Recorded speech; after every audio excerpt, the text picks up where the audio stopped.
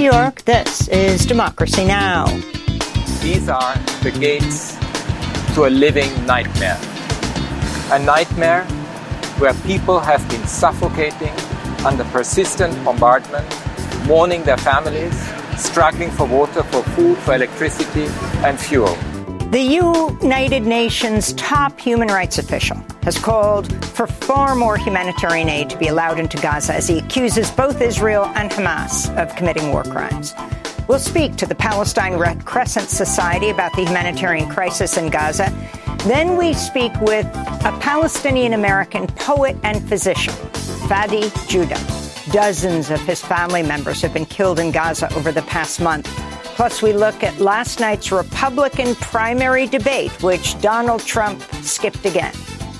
I'm sick of hearing the media. I'm sick of hearing other people blame Israel just for defending itself. We will stand with Israel in word and in deed, in public and in private. The last thing we need to do is to tell Israel what to do. The only thing we should be doing is supporting them and eliminating Hamas. All that and more coming up.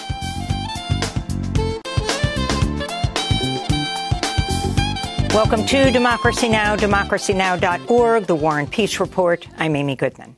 Tens of thousands of Palestinians scrambled to flee northern Gaza on foot Wednesday after Israel's military gave them a 4-hour window to leave. Israeli officials say some 100,000 civilians remain in northern Gaza, down from more than 1 million a month ago. Human rights groups say many seniors, pregnant people, parents of young children, and people with disabilities have been unable to heed Israel's mass evacuation orders. This is Ahmed Mohammed, whose neighborhood near the Al-Shati refugee camp came under intense Israeli bombardment. May Allah protect us, because under these circumstances, anyone who wants to leave needs to have enough resources to be able to do that. Those without will have to stay where they are. It's as if they've sentenced us to death. The UN Agency for Palestinian Refugees, UNRWA, says 70% of Gaza's residents are displaced. Supermarkets have been swept clean of food and other essentials. Israeli assaults have destroyed about a dozen of Gaza's bakeries. With no clean drinking water, Palestinians have been forced to bathe in the Mediterranean Sea, where a total shutdown of Gaza's wastewater treatment plants has forced the daily release of huge quantities of untreated sewage. The World Health Organization warned Wednesday of the spread of disease. It says since early October, there's been a 16-fold increase in cases of diarrhea, most of them children under 5. Gaza's health ministry says one Palestinian child is being killed every 10 minutes. 4,324 children have been confirmed killed in 33 days of relentless bombardment. Another 1,350 children are missing and presumed buried under the rubble. More than 10,500 Palestinians in Gaza have been killed. On Wednesday, the United Nations High Commissioner for Human Rights, Volker Turk, traveled to the Egyptian side of the Rafah border crossing to Gaza, where he demanded an immediate ceasefire and accused both Israel and Hamas of committing war crimes. This is the gateway to a hellish nightmare. I cannot even fathom to think what people are going through on the other side. And then I see in front of me the lifeline that would bring relief and humanitarian assistance, which until now has not been enough, woefully inadequate. To see our interview with Volker Turk, as well as the head of the New York office of the UN High Commissioner for Human Rights, who resigned in protests over Israel's assault on Gaza, go to democracynow.org. In the occupied West Bank, the Palestinian Health Ministry says an overnight Israeli military assault on the Jenin refugee camp has killed 8 people and wounded at least 14 others. Elsewhere, Palestinian media workers took to the streets of Ramallah Tuesday to condemn the killing of their colleagues and demand Israel be held accountable by the International Criminal Court and the United Nations. This is Nasser Abu Bakr, head of the Palestinian Journalists Syndicate. More than 60 media organizations were destroyed, dozens of journalists' families were killed, dozens of houses that belonged to journalists were bombed. More than 22 broadcasting channels in the Gaza Strip stopped working completely. This is in addition to the greater crime, which is the killing of journalists themselves. More than 40 journalists and workers in media institutions were killed in Israeli bombardment. CIA Director William Burns is in Qatar today, where indirect talks are underway aimed at a deal that would see Hamas release hostages in exchange for a 3-day ceasefire in Gaza. The talks reportedly revolve around the release of 12 hostages, half of them U.S. citizens. Last month, Qatar was reportedly closing in on a deal to release 50 hostages that fell apart when Israel launched its ground invasion of Gaza. Hamas has claimed more than 20 hostages have been killed by Israel's bombardment. It's believed Hamas is holding more than 240 people captive.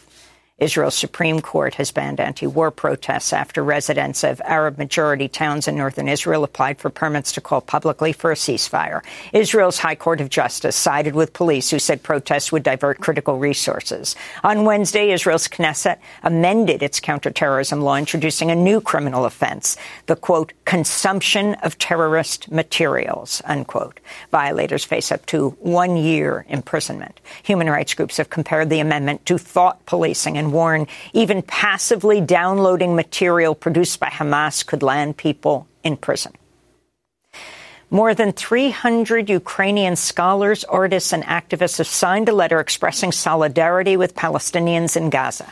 They write, quote, Palestinians have the right to self-determination and resistance against Israel's occupation, just like Ukrainians have the right to resist Russian invasion, unquote. The letter stands in contrast to the stance taken by Ukraine's President Volodymyr Zelensky, who'd been planning to go to Israel today to show support for Israel's assault on Gaza, but canceled after news of his travel plans leaked. In Belgium, the Deputy Prime Minister, Petra de Sutter, called Wednesday for the European Union to immediately suspend its association agreement with Israel and called on Belgium's government to take meaningful action to stop the violence. It is time for sanctions against Israel. The rain of bombs is inhumane. While war crimes are being committed in Gaza, Israel ignores the international demand for a ceasefire. In 2020, the Deputy Prime Minister, Petra de Sutter, made history as the first transgender minister in Europe. Here in the United States, dozens of Jewish peace activists led a peaceful sit-in protest at the office of Earl Blumenauer Wednesday, calling on the Democratic Congress member to support a lasting ceasefire in Gaza. On Capitol Hill, more than 100 congressional staffers staged a walkout demanding their bosses back a ceasefire in Gaza. Also on Wednesday, over 1,000 employees of USAID, the U.S. Agency for International Development, signed a letter backing a ceasefire. They added, quote, humanitarian assistance efforts and life-saving aid are largely rendered moot in situations of escalating and indiscriminate bombing and violence, unquote. In Sudan, thousands have been forced to flee West Darfur as the Rapid Support Forces militia makes major advances in the region, seizing cities from the Sudanese army. CNN reports the RSF is killing and torturing various ethnic groups. Fighting between the country's military and RSF broke out on April 15th in Khartoum and has since spread. At least 10,000 civilians have been killed, many more injured. The UN says 4.5 million people have been internally displaced, while over 1.2 million have fled Sudan, many of them crossing into Chad. They told me that my brother was killed and we do not know where he is.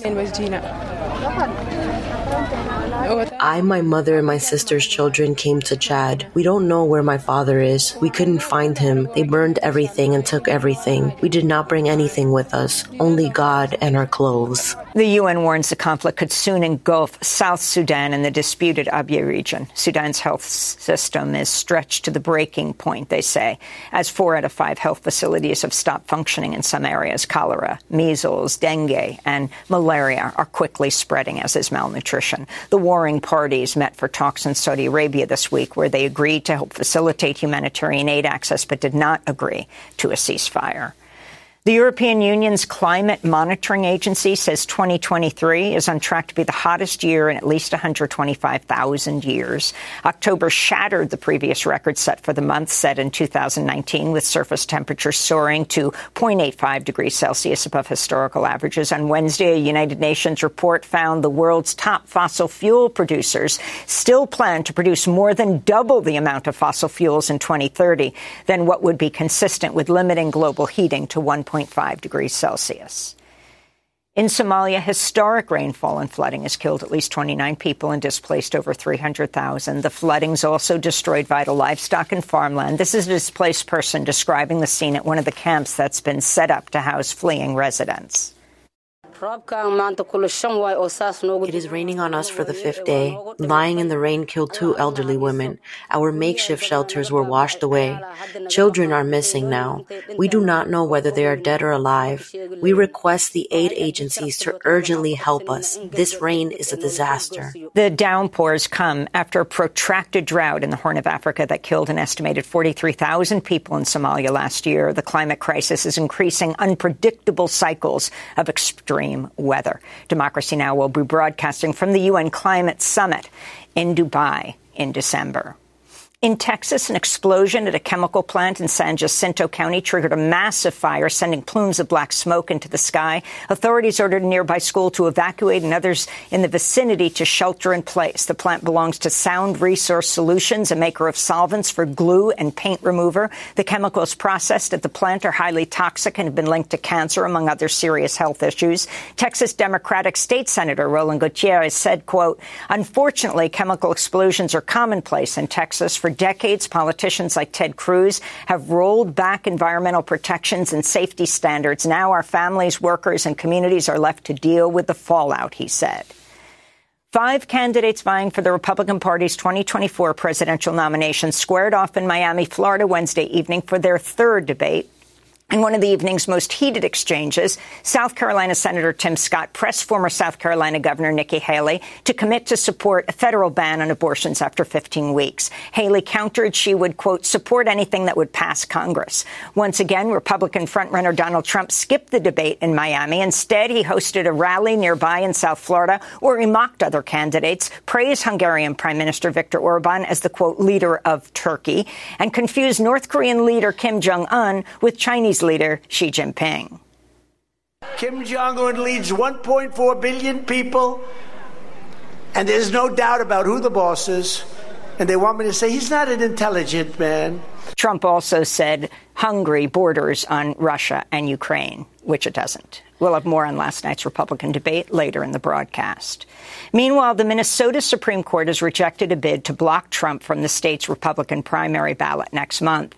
There are similar efforts underway in Colorado and Michigan to bar Trump from running under the insurrection provision of the 14th Amendment. SAG-AFTRA and Hollywood Studios have reached a tentative agreement ending the record-breaking 118-day strike. The deal includes an increase in minimum wages of 7%, a streaming participation bonus, higher pension and health contributions, and protections against artificial intelligence. This is Los Angeles SAG-AFTRA member Emily Kincaid, who highlighted the sacrifices made by union members to reach the historic agreement. We have a lot of our strike captains on the line that have been close to eviction and have had their only meal of the day be while they're striking. So it has not been easy, but we all have come together for a singular purpose, and we've all helped each other, and we knew we wanted to keep going until we got the deal that we deserved. And in Bangladesh, clashes between protesting garment workers and police led to the death of at least one worker Wednesday, while several others were wounded. Workers in the garment manufacturing hub of Ghazipur on the outskirts of the capital Dhaka have been protesting for weeks to demand livable wages. On Tuesday, authorities announced an increase in the monthly minimum wage to $113, up from $75. But workers who are asking for a minimum of $208 a month rejected the offer. This is Rahima Begum. Have you seen the price of potatoes and onions in the market? The new hike will not compensate for the deficit of our needs. It should be raised further. We have to pay rent, food, and children's education. The market economy is on fire. How can we go on like this?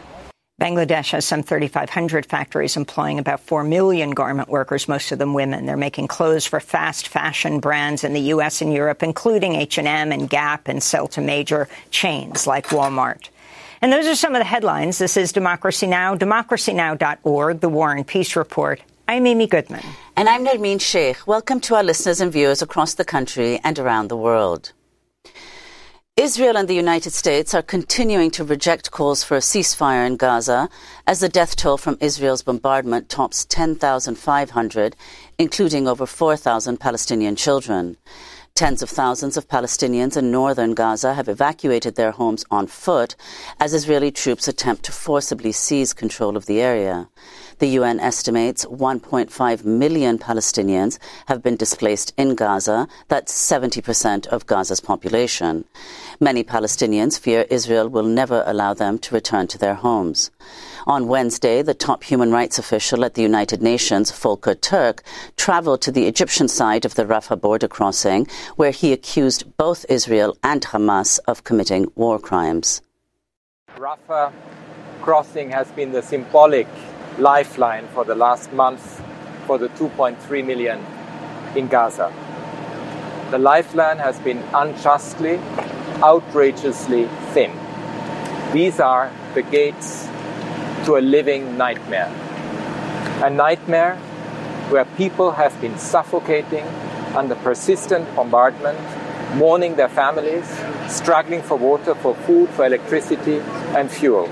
On the other side of this gate is Gaza, already described as the world's biggest open-air prison before 7 October, under a 56-year occupation and a 16-year blockade by Israel.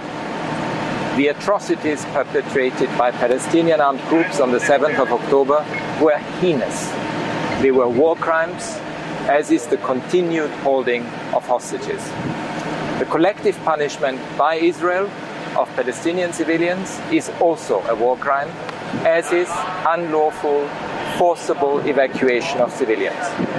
In Gaza City, Israeli airstrikes have hit areas near Al-Shifa Hospital, Gaza's largest hospital. Meanwhile, most operations at Al-Quds Hospital have been halted due to dwindling fuel supplies and daily Israeli attacks on areas around the hospital. Most roads to the hospital have been destroyed. The hospital is run by Palestine Red Crescent Society, which is part of the International Red Cross. We go now to Ramallah in the occupied West Bank, where we're joined by Nabal Farsakh, a spokesperson for the Palestine Red Crescent Society. Thanks so much for being with us. If you could start off by talking about the state of the hospitals in Gaza right now, and what hospitals are you being told that you must have evacuated, and what is the response of the Palestinian Red Crescent? Nabal. Good morning. Thanks for having me. The situation now in hospitals is dire. Almost 18 hospitals out of 35 in Gaza Strip has been gone out of service, either due to bombardment or because extreme shortage of they are running out of fuel and medical supplies. The rest of the hospitals are operating under extreme difficult situations. They are having extreme shortages of medical supplies and medicine, as well as almost running out of fuel. For example, Al-Quds Hospital, yesterday we had to reduce all services and operations in Al-Quds Hospital to the extent that the major and main generator in the hospital has been turned off, and now we are only using the small generator. The hospital's surgical ward has been shut down as well. The hospital's oxygen generator also has been shut down, and now we are using oxygen cylinders. According to the information, we are only now for 24 hours, and we will be completely shutting down because we will be running out of fuel. Basically, up to this moment, none of the aid has been allowed to get into Al-Quds Hospital. This is the fourth day, and Al-Quds Hospital has been under intense bombardments. Along of all roads that leads to Al-Quds hospitals are closed because of the bombardment. The roads are closed. Our emergency medical services team, they are also inside the hospital, so they are unable to go out of the hospital to arrive the wounded people. In the area, they can see from where they are inside the hospital that there are many wounded people very close to the hospital, but unfortunately, they feel helpless because of the intense bombardment is so much dangerous. So they even can't go out to arrive those wounded people and save their lives. And the area where the hospital is located now became so much dangerous, as highlighted All roads are closed, so nobody can get into Al-Quds Hospital. Unfortunately, none of the aid has been allowed to get into Al-Quds Hospital. 2 days ago, we were waiting for aid to come in through ICRC. However, the ICRC convoy was targeted by Israeli occupation forces, and unfortunately, they were unable to deliver the aid to Al-Quds Hospital. So now the situation, not only the problem is fuel, we are barely having food or water for our staff and our patients, and for over 14,000 civilians who are currently sheltering inside the hospital. Because of the continuous bombardments, all the windows have been fell down, the glass, so they are literally open, and at night time it became so much cold, even for families who are lying and sleeping on the ground. You can't imagine the picture of children who are feeling so much cold and don't even have a blanket to warm them up. So now we are in urgent need for everything, for blankets, for food and water. Those children, they even have a very minimum amount of food. As I mentioned, we barely have even food for the staff or for the patients. This is the third day all Gaza City and the north is out of bread because all bakeries have already run out of fuel. So none of Gazans who are now currently in Gaza and the north are able to get any piece of bread. There's still in Gaza and the north almost 500,000 civilians who are still now sheltering in schools and hospitals in those areas where Israel forced its people to evacuate. It's not easy to say just evacuate because intense bombardments are just taking place all over, and it's not safe to evacuate yourself, taking into consideration that, as you highlighted, many people have to do that in foot under intense bombardments. There is no transportation, there is complete destruction of the road and infrastructure, and simply an ICRC convoy was targeted while it was in its way from the south to the north, so how it would be safe for civilians to evacuate themselves to the south. And Nibal, so if you could respond to the fact that Israel has said either evacuate from Al-Quds Hospital or the Palestinian Red Crescent is responsible for any deaths. And then also, you've said that, oxygen generators have now been shut off. You're relying on oxygen cylinders, that fuel is running out. How will this go if you don't have access to fuel? What do you fear will happen to these patients who are dependent on oxygen, not to mention all of the other medical supplies that are dwindling, if not have entirely run out? Yes, we have announced repeatedly that we have around 500 patients inside the hospital. Many of them are connected to life support machines. They are in the intensive care units. We have babies in incubators. We don't have the means to evacuate them safely. Evacuating them means killing them, taking into consideration that already intense bombardments are taking place. So there will be no even any way to evacuate the staff along with 14,000 civilians who are currently taking shelter because simply they have no way to go to. Hospitals, healthcare personnel, healthcare facilities should be protected under international humanitarian law. There will be no justification for Israel targeting Al-Quds Hospital, although even the WHO has announced that evacuation orders against hospitals are impossible to implement. They constitute a death penalty for patients. Doctors, nurses, healthcare workers should not put in an option to choose either to lose your life or rescue your life, or even turn your back to your patients and just go away. This is not acceptable, and this situation, to be under intense bombardments, under constant fear and panic of losing your life, it's also unacceptable. As I said, for over at least a week, now 2 weeks almost, intense bombardments are taking place in a very close area of the hospital, to the extent that most of the buildings in the surrounding area of the hospital has been damaged. Airstrikes are taking place even 15 meters away from the hospital. It has resulted to at least 16 people were injured during these bombardments, to the extent that a patient in the intensive care unit was also injured.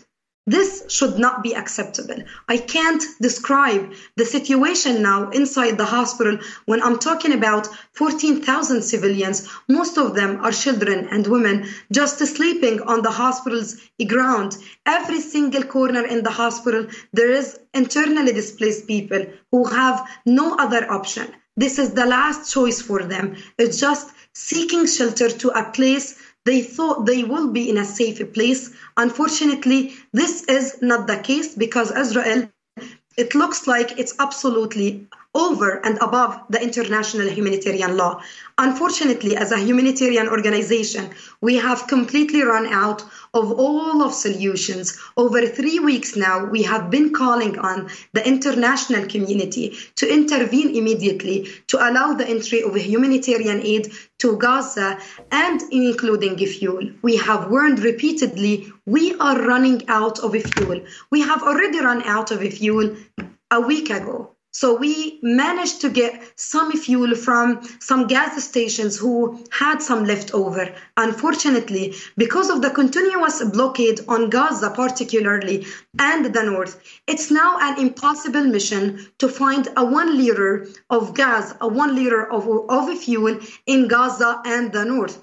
We have come to an end. We have already reduced all of our operations, all of our services in order just to manage to take care of those patients who are now inside the hospital. And although we have taken all of these measures, we are only for 24 hours. At that point, the hospital small generator will shut down.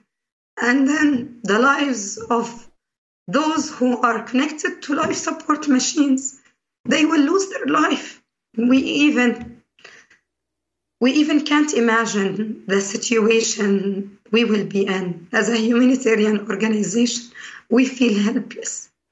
And Nabal, your response to Israel saying if you don't evacuate Al-Quds Hospital, your organization, the Palestinian Red Crescent, is responsible for any deaths? As I said, international humanitarian law is clear. Hospitals, healthcare workers, healthcare facilities, civilians should not be a target. If an attack or whatsoever happened for Al-Quds Hospital, this will be a responsibility of Israel, the responsibility of the international community who are up to this moment failed to stand up for humanity, failed to pressure Israel to ensure the protection of civilians, healthcare personnel, and healthcare facilities. Up to this moment, 4 colleagues were killed during conducting their humanitarian role, trying to save other people's life. 22 other paramedics were injured. At least 8 ambulances completely went out of service due to Israeli bombardment and targeted 4 ambulances. This also should be stopped under all circumstances in all conflicts. Healthcare workers, healthcare personnel, healthcare facilities and hospitals, along with civilians, they should be protected. Unfortunately, 70% of the victims of thousands of people who were killed in Gaza are children, women, and elderly people. These war crimes should be stopped. And Nabal, I mean, if you could talk specifically about the situation of children, over 4,000 killed, countless others thought to be under the rubble. But apart from that, there's a new acronym that's been in use in Gaza hospitals, WCNSF, Wounded Child, No Surviving Family. If you could say something about that, Nabal, whether you're witnessing that, how much you're witnessing it in hospitals there, Al-Quds included. Unfortunately, because of the intensive bombardments that is taking place on people's residential buildings, houses, without even any prior warning, that has resulted to wiping up whole families. And unfortunately, many children who are survivors now, they don't even have any family member.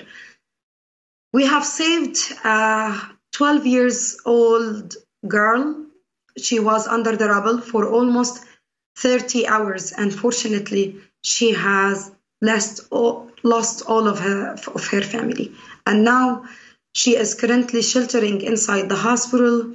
Our psychosocial support team try as much as they can to support her, but no words can describe the traumatized situation that this 13 years old girl, along with other children in Gaza, are living because of this intense bombardments. Even though those who didn't lose anyone, simply being under intense bombardments day and night and hearing strong bombardments with complete darkness because of the cut of electricity is just so much horrifying and panic among those children who are living unprecedented situations that no child in this world we wish is be living. Nabal Farsakh, we want to thank you for spending this time with us, spokesperson for the Palestine Red Crescent Society, joining us from Ramallah in the occupied West Bank. Coming up, we'll speak to the Palestinian-American poet and physician Fadi Joudah. Israel's killed dozens of his family members in Gaza in just the past month. Stay with us.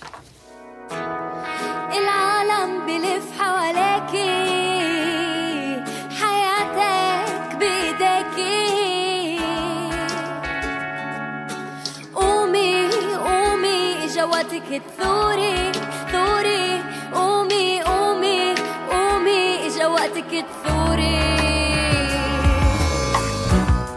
انت اللي قاعدة غاد صافني كل اليوم بالشباك ترديش عحاد وشو ما يحكوا لك وشو ما يحكوا عليكي انت هقوى من الكلام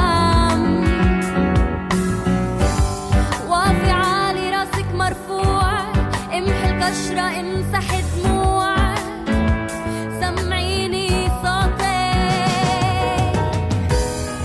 العالم بلف Rise Up by Mesa Daw. This is Democracy Now!, democracynow.org, The War and Peace Report. I'm Amy Goodman with Nermeen Sheikh.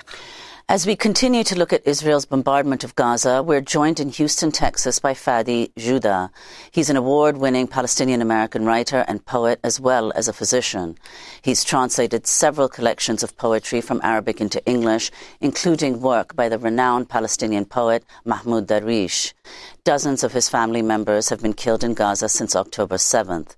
His recent piece for LitHub is titled A Palestinian Meditation in a Time of Annihilation. Fadi Joudah, welcome to Democracy Now! First of all, of course, our condolences on the loss of your family members. If you could say a little bit about those family members and how you and your family here in the U.S. are keeping in touch with people who remain in Gaza. Thank you. We have had more than 50 or 60 people in our extended family killed by Israeli airstrikes. Some of them are in-laws of one of my cousins, and others are different families. Others were also killed by the dozens in one strike. One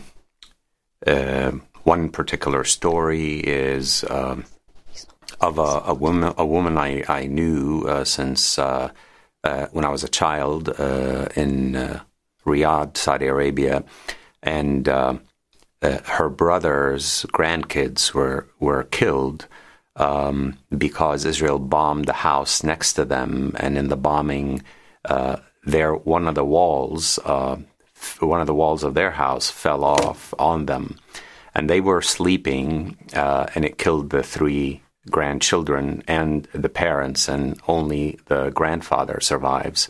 So this is also a different spectrum of what we hear about the children being the only survivors in entire families. There are also stories of elderly people who have survived 1948, the Nakba, or 1967, and they're the only ones who are surviving or who have survived their families. We try to keep in touch with some family members through, social media or WhatsApp or what have you. But there's no guarantee that there is regular access or regular communication. You can send a message and maybe get a response the next day. In the beginning of the war, we could get a few phone calls in, but this stuff now is just very difficult to access. Many people. The situation is unspeakable and will remain unspeakable, I think, for generations and decades. Has been a culmination of the Palestinian experience for 100 years, since the British Mandate and the beginning of settler colonialism with Zionist immigration into Palestine. It is really beyond words to describe what it means to be a Palestinian in this moment. The accumulation of multi-generational trauma and memories that activates in each one of us. Previous memories we've tried to overcome with hope and a flair for life and for freedom, only to find that there is always some horrific episode that reminds us that we are on this earth in this time liable to be massacred and lied about. Speaking of which, Fadi, we're speaking to Fadi Joudah, who is an award-winning Palestinian-American writer and poet and physician.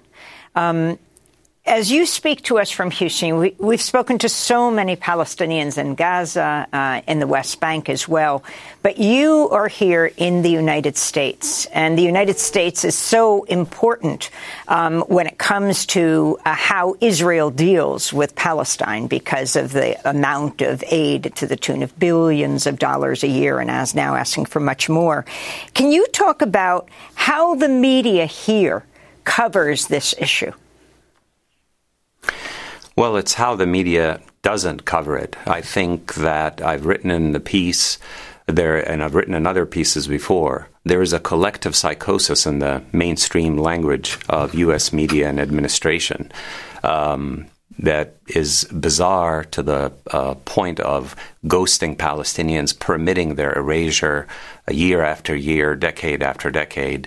When we say, for example, Israel has the right to defend itself, we're also saying that Palestinian lives are not equal to any other lives that we deem superior to them. And I think that we have not repeatedly asked the question in American media and culture, do you believe that Palestinian lives are equal to Israeli lives and to Jewish lives? There are many Jewish people among them who believe the answer is yes, but there are many more who haven't even entertained the question honestly. And I think that the importance of the question is to go beyond the moral lip service reflex of saying, of course, yes, because to say yes means that you have to believe in the equal humanity of Palestinians as a political condition for freedom. When we hear about all the stuff from Blinken or Biden, it is really a language that says we believe that the Palestinians have rights when we decide that they have equal rights. We will put it on the back burner, always on the back burner. And what I say is that we have reached a point where the murder and the destruction of Palestinian lives has reached a point of every time it goes up higher, escalates in what is permissible about destroying Palestinian lives. We're not just talking about the numbers of the dead. We are talking about 2 million people who are living a life worse than death. And they have to overcome that. And the trauma of that is unspeakable. And I do not expect the U.S. media and mainstream media or politics to even care about this. The ghosting continues. Yesterday in the Washington Post, they published a racist cartoon in which they took down because there was an immediate lashing out at the racist cartoon. It is unimaginable to think that this, and it shouldn't be imaginable, to think that this would be directed at Jewish lives or Israeli lives. But it is permissible to dehumanize Palestinians until it has become part of the accepted feeling within the American psyche or consciousness on the whole.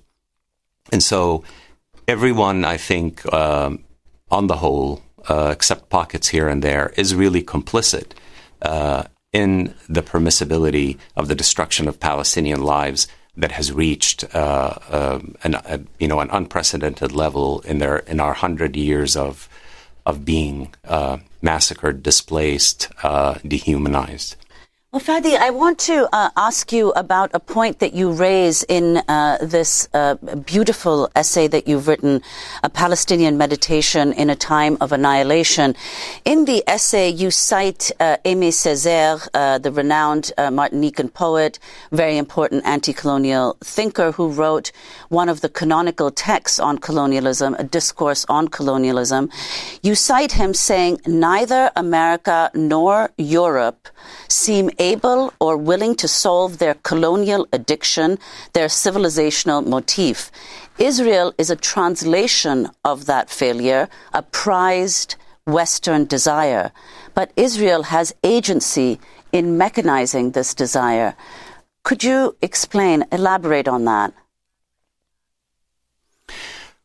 Well, I think that for some of us who know or don't know that the establishment of the State of Israel in 1948 was a response to the Zionist movement in Europe by a Jewish people in Europe who had suffered a lot of oppression, but to overcome that oppression, they chose to side with the colonial aspect, the domineering aspect of the culture that dominated them, and export that as a mode for success and triumph into a Palestine without much recognition of the racism involved in dehumanizing what they call the Arab population of Palestine. And since then, it has been in the interest of the West and the U.S. to prop up Israel as an outpost, so to speak, for further domination of the Middle East for various reasons. But the problem is that this kind of propping up has really gone mad at this point. I think we've reached a moment, and others have said it, where the degree of colonial viciousness that exists now in Israeli society and is supported by the West sends us back to 19th century barbarism, really, colonial barbarism. Obviously, Israel is interested in affecting this kind of behavior within the U.S. Through major lobby influences and also cultural influences. As I said, or let me say it this way: it would be an amazing achievement if Zionists in the U.S. and outside it would actually say to a single Palestinian, "I am sorry," just once. This has not happened in 100 years. It has happened, of course, on an individual level. I have Jewish friends and colleagues who have said it, because we are all human and there is no monolithic collective anywhere.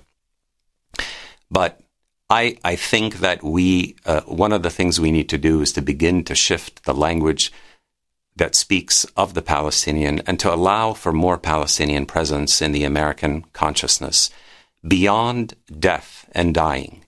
It seems to me that Palestinians in the West are only alive when they are dying, and that is abhorrent and unacceptable.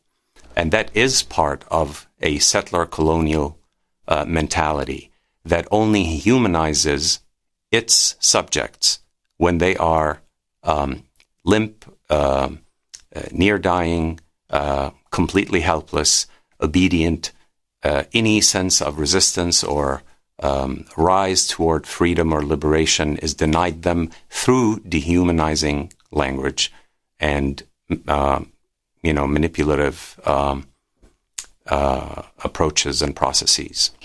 Vandi Judah, we want to thank you so much for spending this time with us. Palestinian-American writer, poet, translator, and physician, speaking to us from Houston. Dozens of his family members have been killed in Gaza since October 7th. We'll link to your recent piece for LitHub, A Palestinian Meditation in a Time of Annihilation. Coming up, we'll look at last night's Republican debate, which Donald Trump skipped again. Stay with us.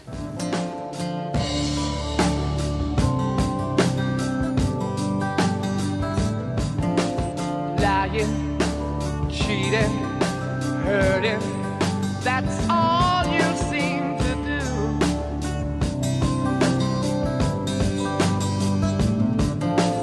Messing around every guy in town, putting me down for thinking of someone new.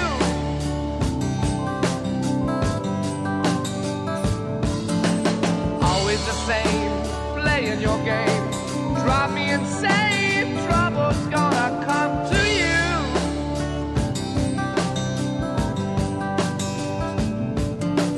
One of these days, and it won't be long, you look for me, but baby, I'll be gone.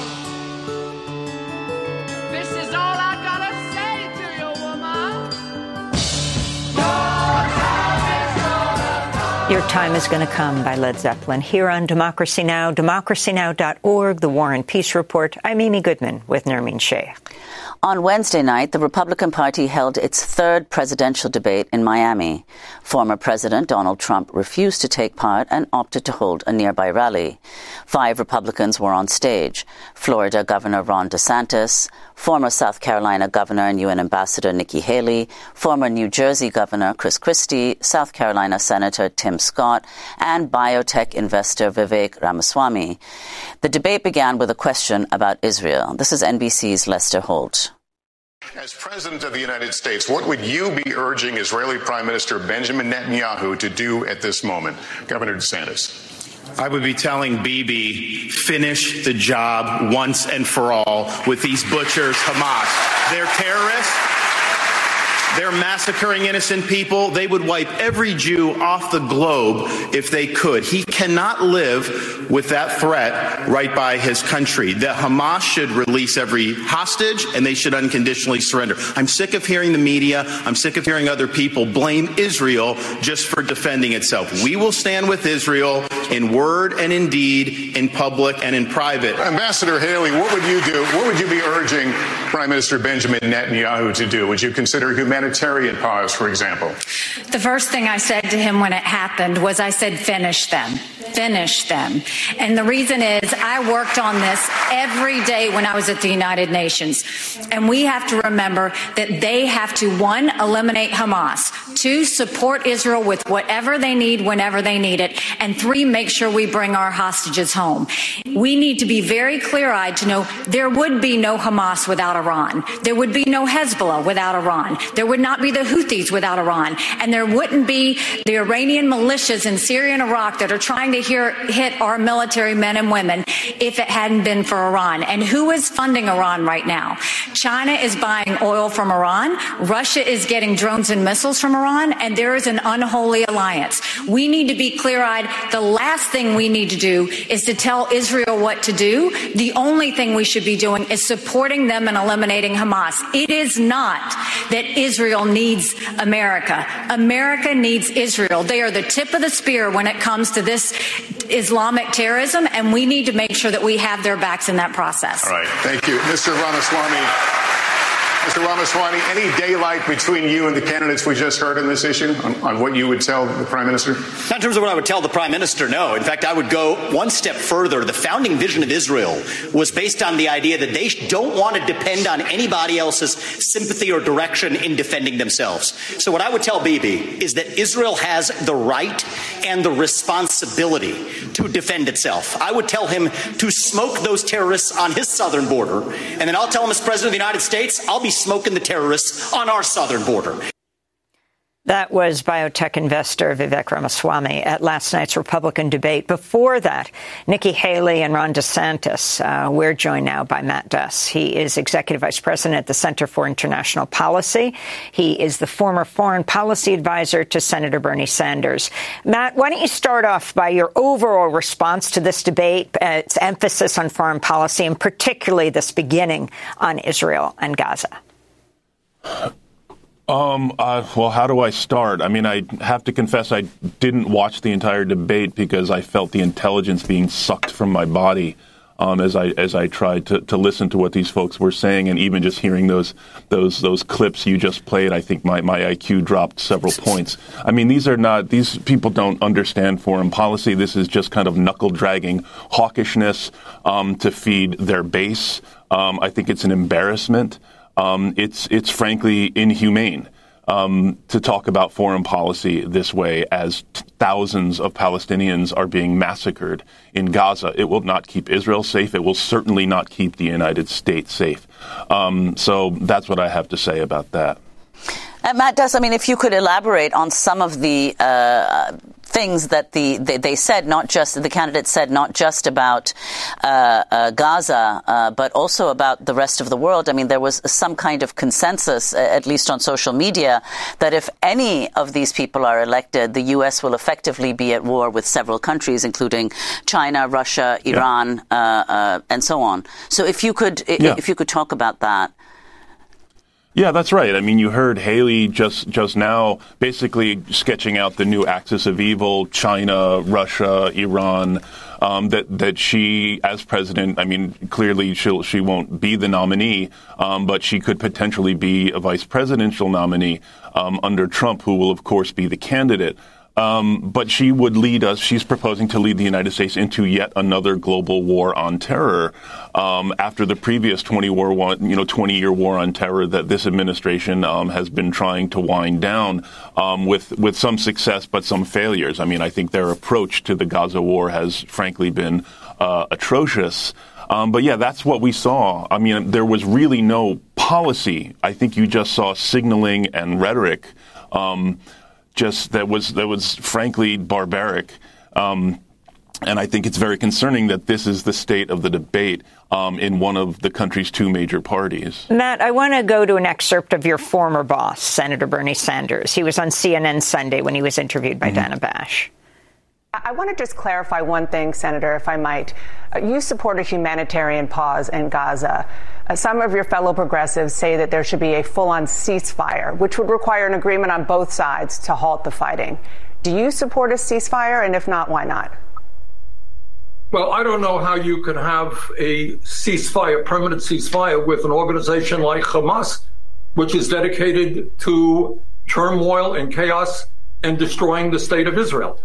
And I think what the Arab countries in the region understand, that Hamas has got to go. That clip was later shared by AIPAC, the American Israel Public Affairs Committee. Matt, you worked for Senator Sanders. She pushed him on a ceasefire. He said he was for a pause, but wouldn't go so far as a ceasefire. Your thoughts? No, I think the senator has been one of the strongest voices for a cessation of violence, for stopping the bombing. These are the words he used in his speech on the floor of the Senate a couple weeks ago. He has been one of the strongest voices in the country, raising the issue of the Palestinians who are dying. And even before October 7, he was one of the strongest voices pressing the U.S. government to address the humanitarian crisis in Gaza. So I understand there are some of my colleagues on the left who've been pushing for, to use the word ceasefire. I get that. I think what the senator said there about the challenges of a ceasefire being negotiated with an organization like Hamas are valid. where my focus is, and I think I would encourage people to focus, is on stopping the bombing. A humanitarian pause is something the Biden administration has already called for, said they support. They need to get their diplomatic weight behind that. They have not done that yet. They are still not using the leverage our country has with Israel to stop the bombing. And that's where I think the focus should be. Well, I also want to ask you about the House of Representatives vote Tuesday to censure Michigan Democrat Rashida Tlaib, the only Palestinian-American member of Congress. 22 Democrats joined Republicans in backing the resolution. Tlaib addressed her colleagues on the House floor Tuesday. Trying to bully or censor me won't work, because this movement for a ceasefire is much bigger than one person. It's growing every single day. There are millions of people across our country who oppose Netanyahu's extremism and are done watching our government support collective punishment and the use of white phosphorus bombs that melt flesh to the bone. They are done watching our government, Mr. Chair, supporting cutting off food, water, electricity, and medical care to millions of people with nowhere to go. Like me, Mr. Chair, they don't believe the answer to war crimes is more war crimes. So that was Rashida Tlaib speaking just before the House voted to censure her. Your response, Matt Duss, and in general, how this fits into the kind of silencing of pro-Palestinian voices in the U.S. I mean, I thought the censure was absolutely shameful. When one considers the crazy things that members of Congress say all the time, just wild stuff. I used to work in Congress. I know I would hear it all the time. The idea that this comment from this member of Congress is worthy of censure, that 22 Democrats would join in censuring their colleague, the one Palestinian in Congress, at a time when thousands of Palestinians are being killed, I think is shameful. Let me ask you this, Matt Duss. More than 300 Ukrainian scholars, artists, and activists have signed a letter expressing solidarity with Palestinians in Gaza. They write, Palestinians have the right to self-determination and resistance against Israel's occupation, just like Ukrainians have the right to resist Russian invasion. The letter standing in stark contrast to the president, Zelensky, who was going to Israel, apparently, but when those plans leaked, he canceled those plans. Your response? I think that's right. And as a Ukrainian American, I also stand in solidarity with people under occupation. The Palestinians are facing a much more powerful neighbor, the Israelis, who are in many ways trying to do to the Palestinians what Russia is trying to do to Ukraine, which is snuff out them as an existing nation.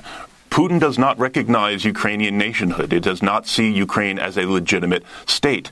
Netanyahu feels the same way about Palestinians. His governing partners feel the same way about Palestinians. Now, certainly in resisting occupation, the Palestinians, as Ukrainians, need to follow international law. There should not be attacks on civilians. The attacks of October 7th were atrocious. They were terrorism. They were heinous. Israel has the right and responsibility to respond and to defend its people.